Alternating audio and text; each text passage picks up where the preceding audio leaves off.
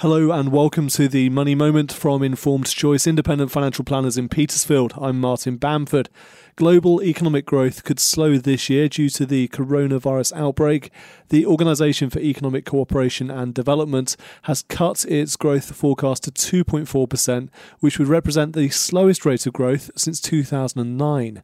However, a longer and more intensive virus pandemic could halve growth to 1.5%.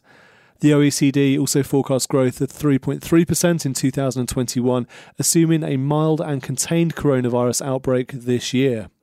Owners of leasehold properties are treated unfairly and charged unreasonable fees, according to a new investigation by the Competition and Markets Authority.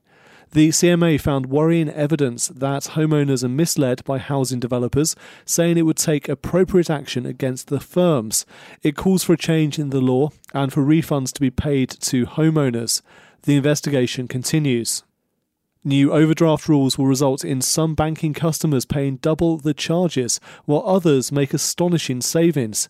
The analysis by Moneyfacts found that someone borrowing £500 through an overdraft for a month could see costs double to £14 or savings of £60 depending on the bank. Bank customers using their overdraft facility will pay a single simple interest rate when the new rules are introduced next month. Young people from Black, Asian and other minority ethnic backgrounds face a greater chance of unstable employment. According to a report from the Carnegie Trust, University College London's Centre for Longitudinal Studies and Operation Black Vote, this group is 47% more likely to be on a 0 hours contract. It follows research which discovered a third of FTSE 100 firms have no ethnic and minority board members. The gambling industry must do more to limit problem gambling. According to the National Audit Office, at-risk gamblers need better protection with more oversight for the £11 billion industry. Gareth Davis, head of the NAO, said, "The Gambling Commission is a small regulator in a huge and fast-evolving industry.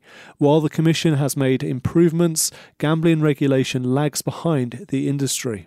That was your Money Moment from Informed Choice Independent Financial Planners in Petersfield on Monday, the 2nd of March 2020. Thank you for listening.